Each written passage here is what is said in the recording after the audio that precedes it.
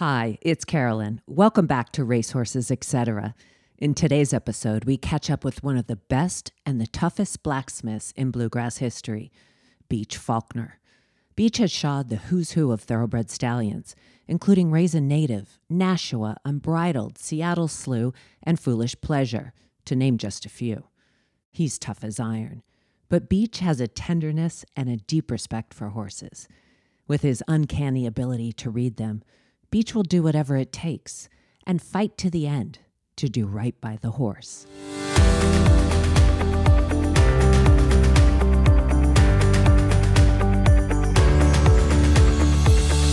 This is Racehorses, Etc., the podcast celebrating horsemanship.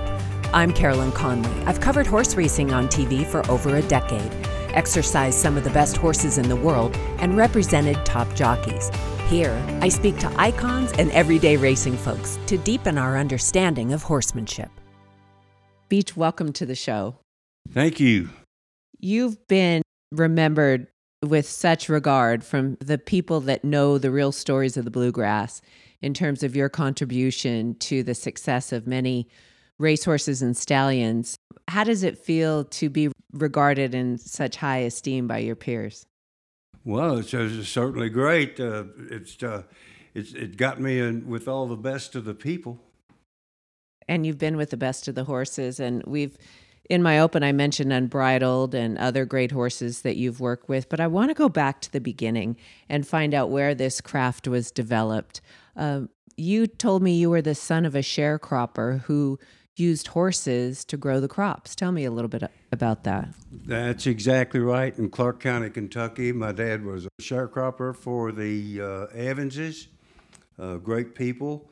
And it was in the late 40s, the early 50s when they were getting transferred from horses to tractors. And we still had all the stationary equipment. The horses were used to haul hay and stuff to the stationary balers. And my dad took care of most all of the horses. And I was real impressed when it would come time to, on a rainy day, to shoe the horses. And my dad had to do most all of them because the other people would fade out and he kept going. Was there a blacksmith shop right on the property? Really good blacksmith shop. It was at J.O. Evans's on Pretty Run Pike, Clark County, Kentucky. And I stayed there every minute I could. And thank you for asking. You said something about, as a kid, you were just itching to get into the forge. Yes, it drawed like a moth to the flame. It just I had to go in it. But I think it was because my dad was so good at it, and everybody respected him, and I was craving for that, I guess. Well, and he gave you a chance at a very young age. Didn't he buy you your own horse about 10, 11 years old? Yes, that's exactly right. And I spent every waking hour on her.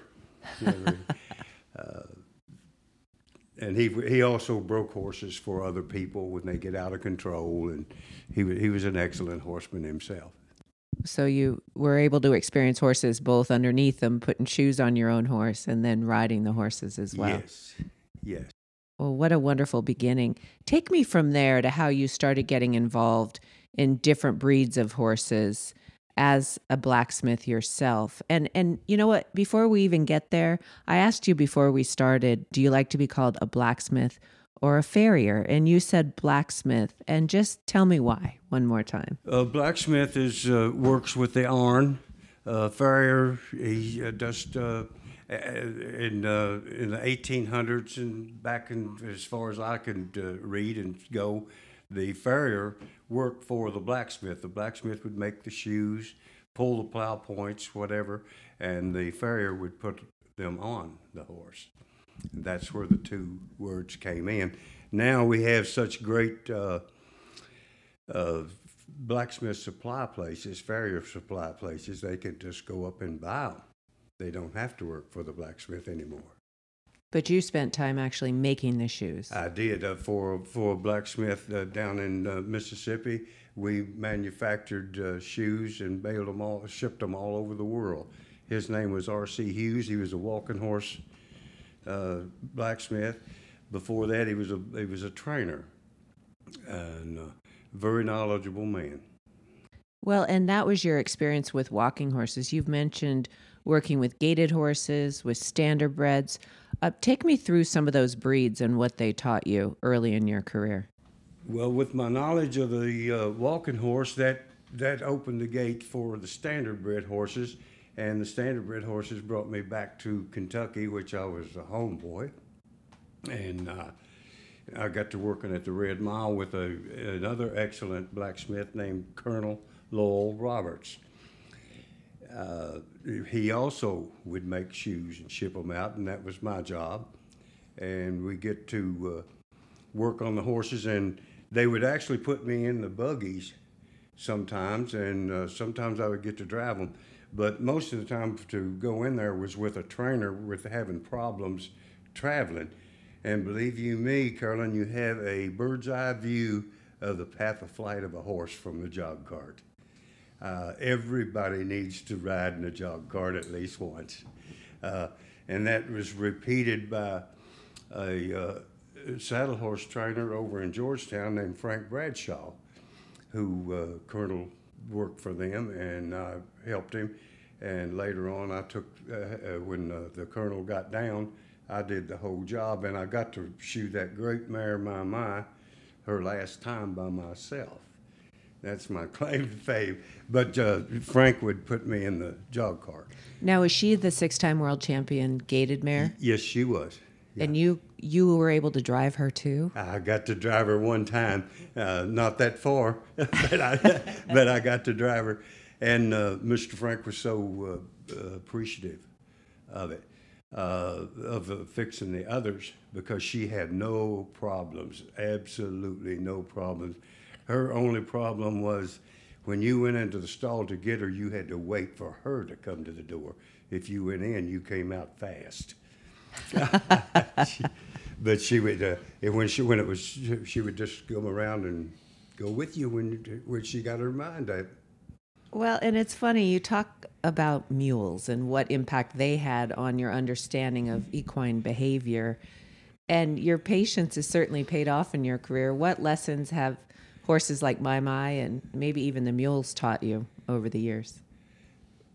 My was, I really can't say, because she had absolutely no problems. And I think that was because of Mr. Bradshaw. The mules now, thank you so much for asking about them. The mule was my babysitter. Yeah, when I was growing up, my mother worked in the fields with my dad. And they would put the harness on the mule, and she'd just stay with them. So I get to go with them all the time. You'd sit up on the mule? Oh, yeah. Yeah, she was a very smart creature. And you talk about the patience of a mule and how that serves them. A mule, that's why they're so misunderstood by by people. When something is going not right, and you of all people should know from your experience riding, when something is not right, they just shut down.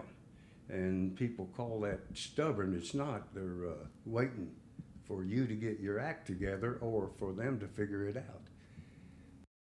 And this kind of patience and understanding played a huge part in your career with some of the greatest stallions of all time, and we'll get to that in a little bit. But I wanted to move into your transition to thoroughbreds a little bit. You'd spent time with these gaited horses, with standardbreds, with walking horses, mules, all this experience, and then you end up in the thoroughbred industry. Tell me how that transition took place. All right, I was in a saddle horse barn shoeing horses, and this one was close to being like My. She was also a world champion horse, and My only wore a 6-ounce plate on her front.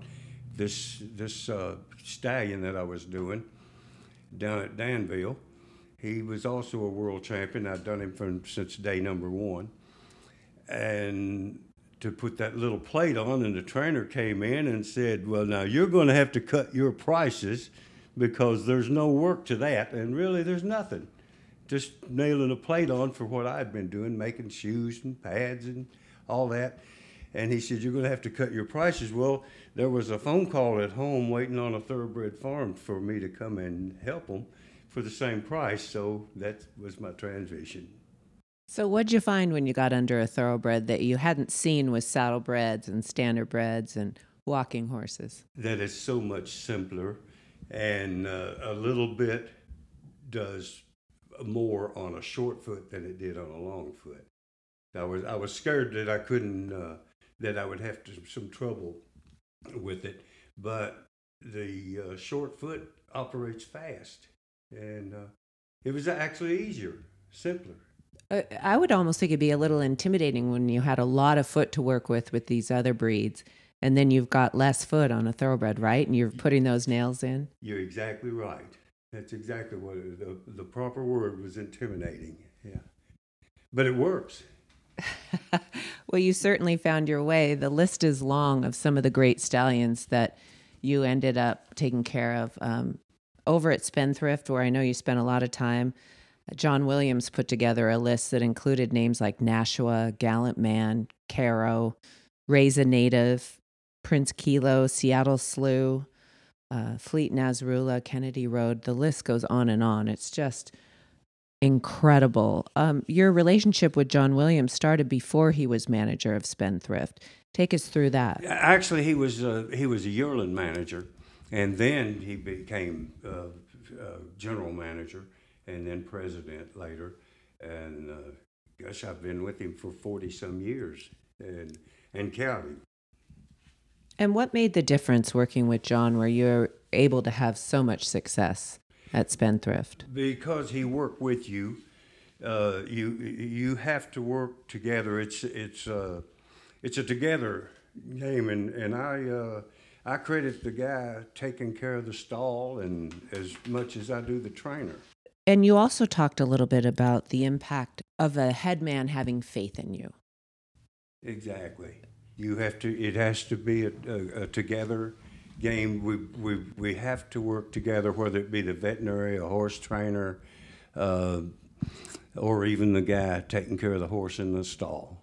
And if you get all that together, it works. But you were no pushover. If the head man didn't have faith in you, you might just walk out the door and go find another job. Very fast.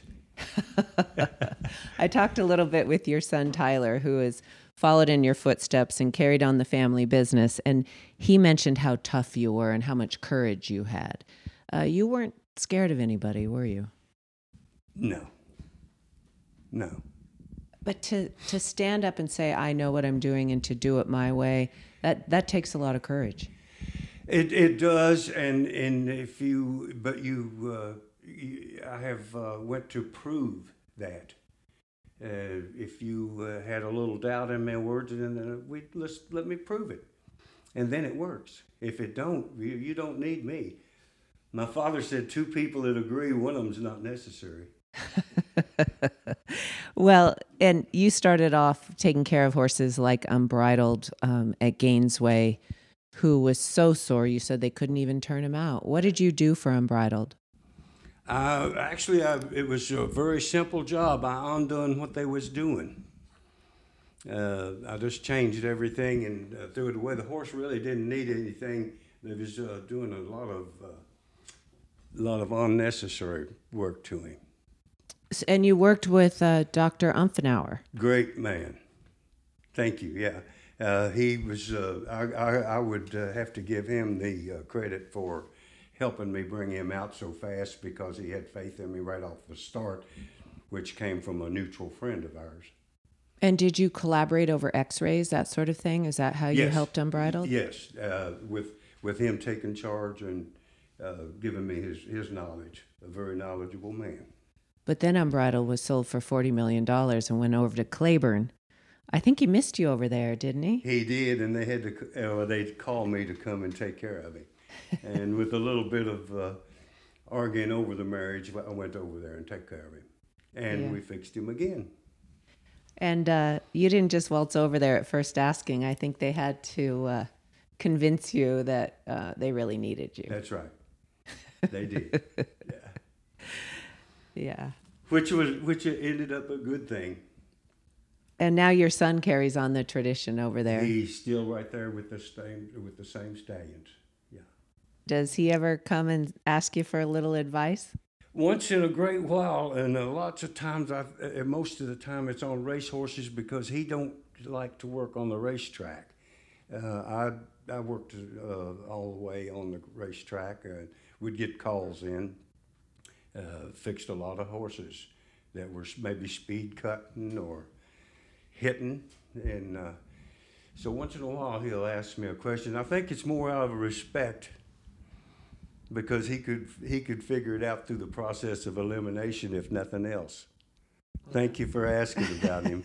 Well, when we talked yesterday too, you said once in a while he'd call on the old dinosaur. Yeah, that's exactly right. Yeah, and it makes me happy. Well, that's a lot of fun.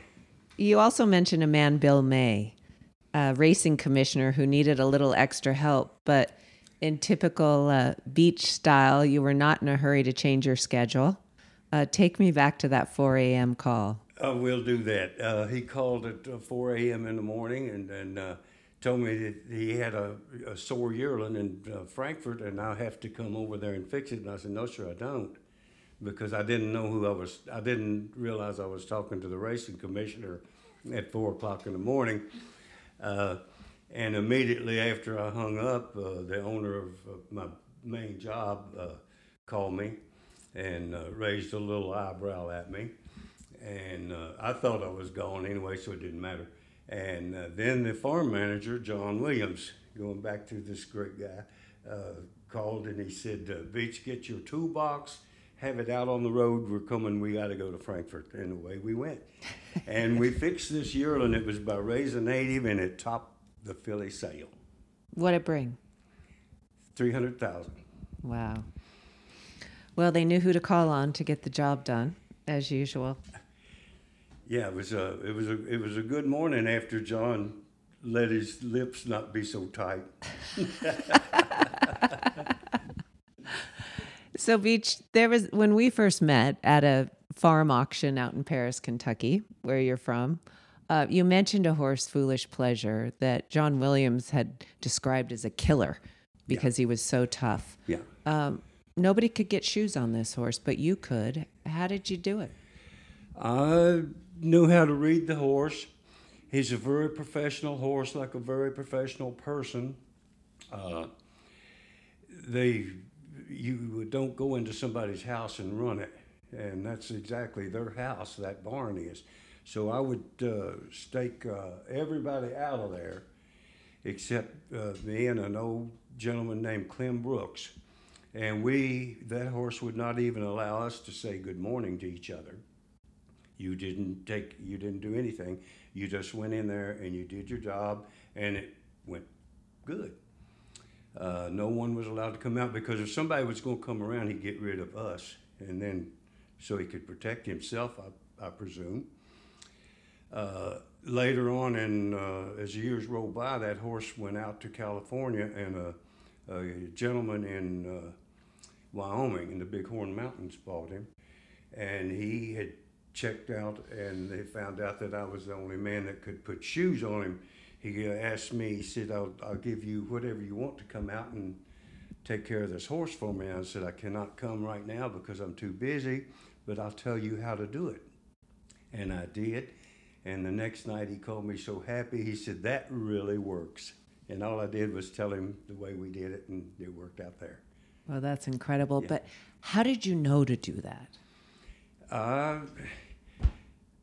Like I told you a while ago, a mule was my babysitter. So I kind of know how to read these horses from young. And you have to learn how to read them. But you are not as good as they are reading you, no matter how good you are. They are super.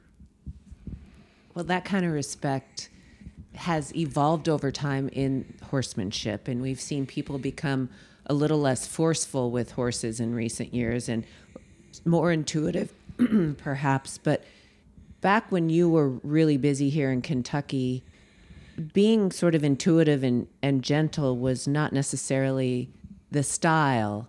I mean, did you take any jeering for the way you handled some of these horses? Yes, and some people walked away with black eyes. I didn't allow it. If we can't go, let's get out of here. Because this is a horse farm. That's their place. When they go to trying to steal the show, you don't need them. Yeah, thank you for asking that. I love that you stood up for the horses. Yeah, thank you. From day one. Yes. And your son said you were tough. Nobody messed with you. Oh, those are just people that I bought popcorn at the fair. Tell me about some of your other things, that you've created working with horses. You showed me a walker where you had a mare in this sling where you were working on her feet. Yeah. Walk me through that. A friend of mine, a veterinary friend, Roger Murphy, and his wife she rescued horses. And she had a little horse that she'd rescued from somewhere. It was so weak it could not even stand up. But Dr. Roger Murphy said that if we can keep this thing moving, and together we drove this pattern up and we built it in the shop, and we hung this little filly up on this rack, and we walked her twice a day. And she got really sassy. It worked. And then we did it, Bob Hunt and I, Dr. Bob Hunt, and I did it on a standard bred successfully. And were these founder cases? No, it was a broke bone on the standard bred. I think that I was told it was the same injury that Barbaro had, on back leg. Right. And we were successful with it. But to keep a horse moving, that keeps her heart up. That little mare, when I would go down there to walk her, she actually hear my truck coming and start yelling for me. Really? Yes, and that is a great feeling. Oh, isn't that wonderful? And you were able to keep circulation in those feet because horses can't live without bearing weight on all four. Exactly. If they don't move, they've got their paperwork on them. Beach, it's fun to watch your reaction when you make an impact on a horse. What horse really touched your heart the most in your career? It would be Blue Times. Blue Times, he never was that great a stallion. He never was that great a horse, but he loved me. There was an old gentleman that worked up there, Clem Brooks, I mentioned him a while ago, and he would show people around this great farm, Spendthrift. And he was in there, and people would say when I was up there, "That's awful, I bet they don't like that." And Mr. Brooks would say to the people, "I'll bet you $20 I could let that horse out and he'd go lay his foot in that man's lap." And he would. He loved to have his feet worked on. So we made a little money doing that. Now, did you help him recover from an issue with his feet? Absolutely none. He was just a gentleman from the day one, and he would win your heart just by, I guess, by his manners. He never get in your way. He was my favorite. And what was his name again? Blue Times. Blue Times. Yeah. Nobody knows him. Blue Times. Yep. That's a lot of fun. Well, I enjoyed talking with your son, Tyler, and I wondered to myself, what piece of advice did you give Tyler as he started his career? Go to college. And did he listen? No. He wanted to. I told him if he when he said he wants to work for me and shoe horses, wants to learn how to shoe horses, I told him to go on to college, and we get some to fall back on. And about 3 days later, he come up to me and said, "Daddy, how many college peoples work for you?" And there's a lot of them. So he won that argument. He did indeed. And he still carries on at the farms where you established your craft. That must feel pretty good. Yes, and may I add that he helped establish a lot of those too. He kept it. He kept everything going.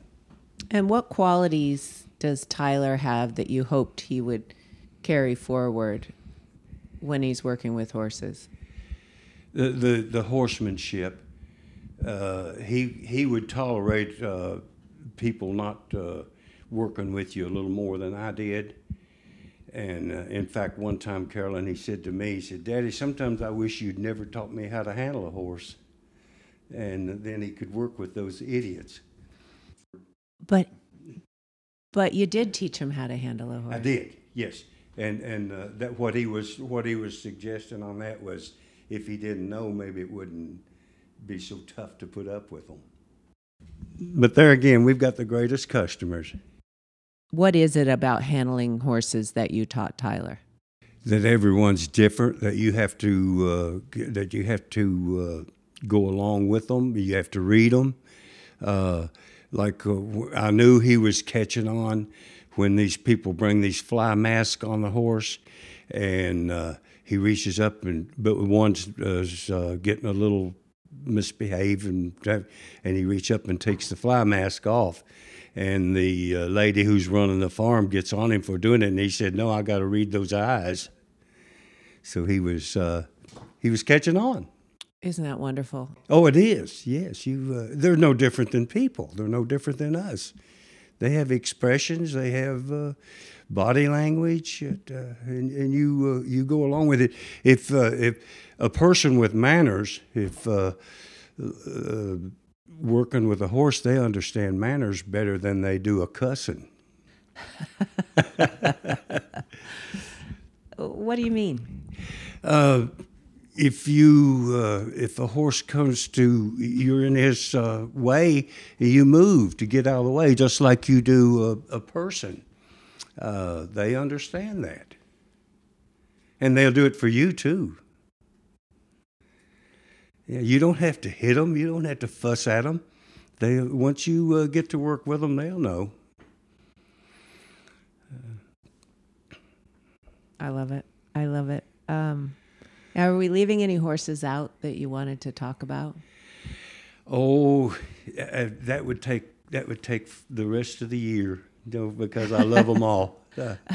Even the mean ones. You had one horse on that list there. You read the name Kennedy Rhodes. Mm-hmm. He killed a man, and I actually drug a man out of the stall with him. I went in there with him, and I used a tone of voice that my dad used when he was breaking horses and mules, and he said, "They won't bother you when they think they've met their maker," and that's what I used.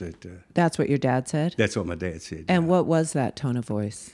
A very rough voice, very low and loud. And you said "whoa" is a word we don't use enough of. That's exactly right. Chris McCarron and I was talking that we don't use the language that these horses understand.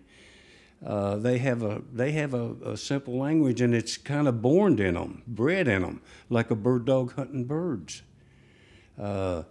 They know, and there's many ways that my father used words when he would say "whoa." If he wanted them to stop fast, he said it fast. If he wanted them to slow down easy, he said it easy and slow, and they did it. They understand. As do you. You've taken care of the greats throughout your career. You've left a lasting legacy for blacksmiths going forward through your son, Tyler. And I'd just like to say on behalf of the horse community, thank you for your contribution. Oh, appreciate that. Yeah, thank you. And you have a wonderful way of signing off. And John Williams summed it up in a letter that he sent your way. And I think you said it to me when I said goodbye on the phone yesterday. And what was that? Holler if you need something. Thanks for your time today, Beach. You bet. And I enjoyed it. Thank you. Thoroughly enjoyed it.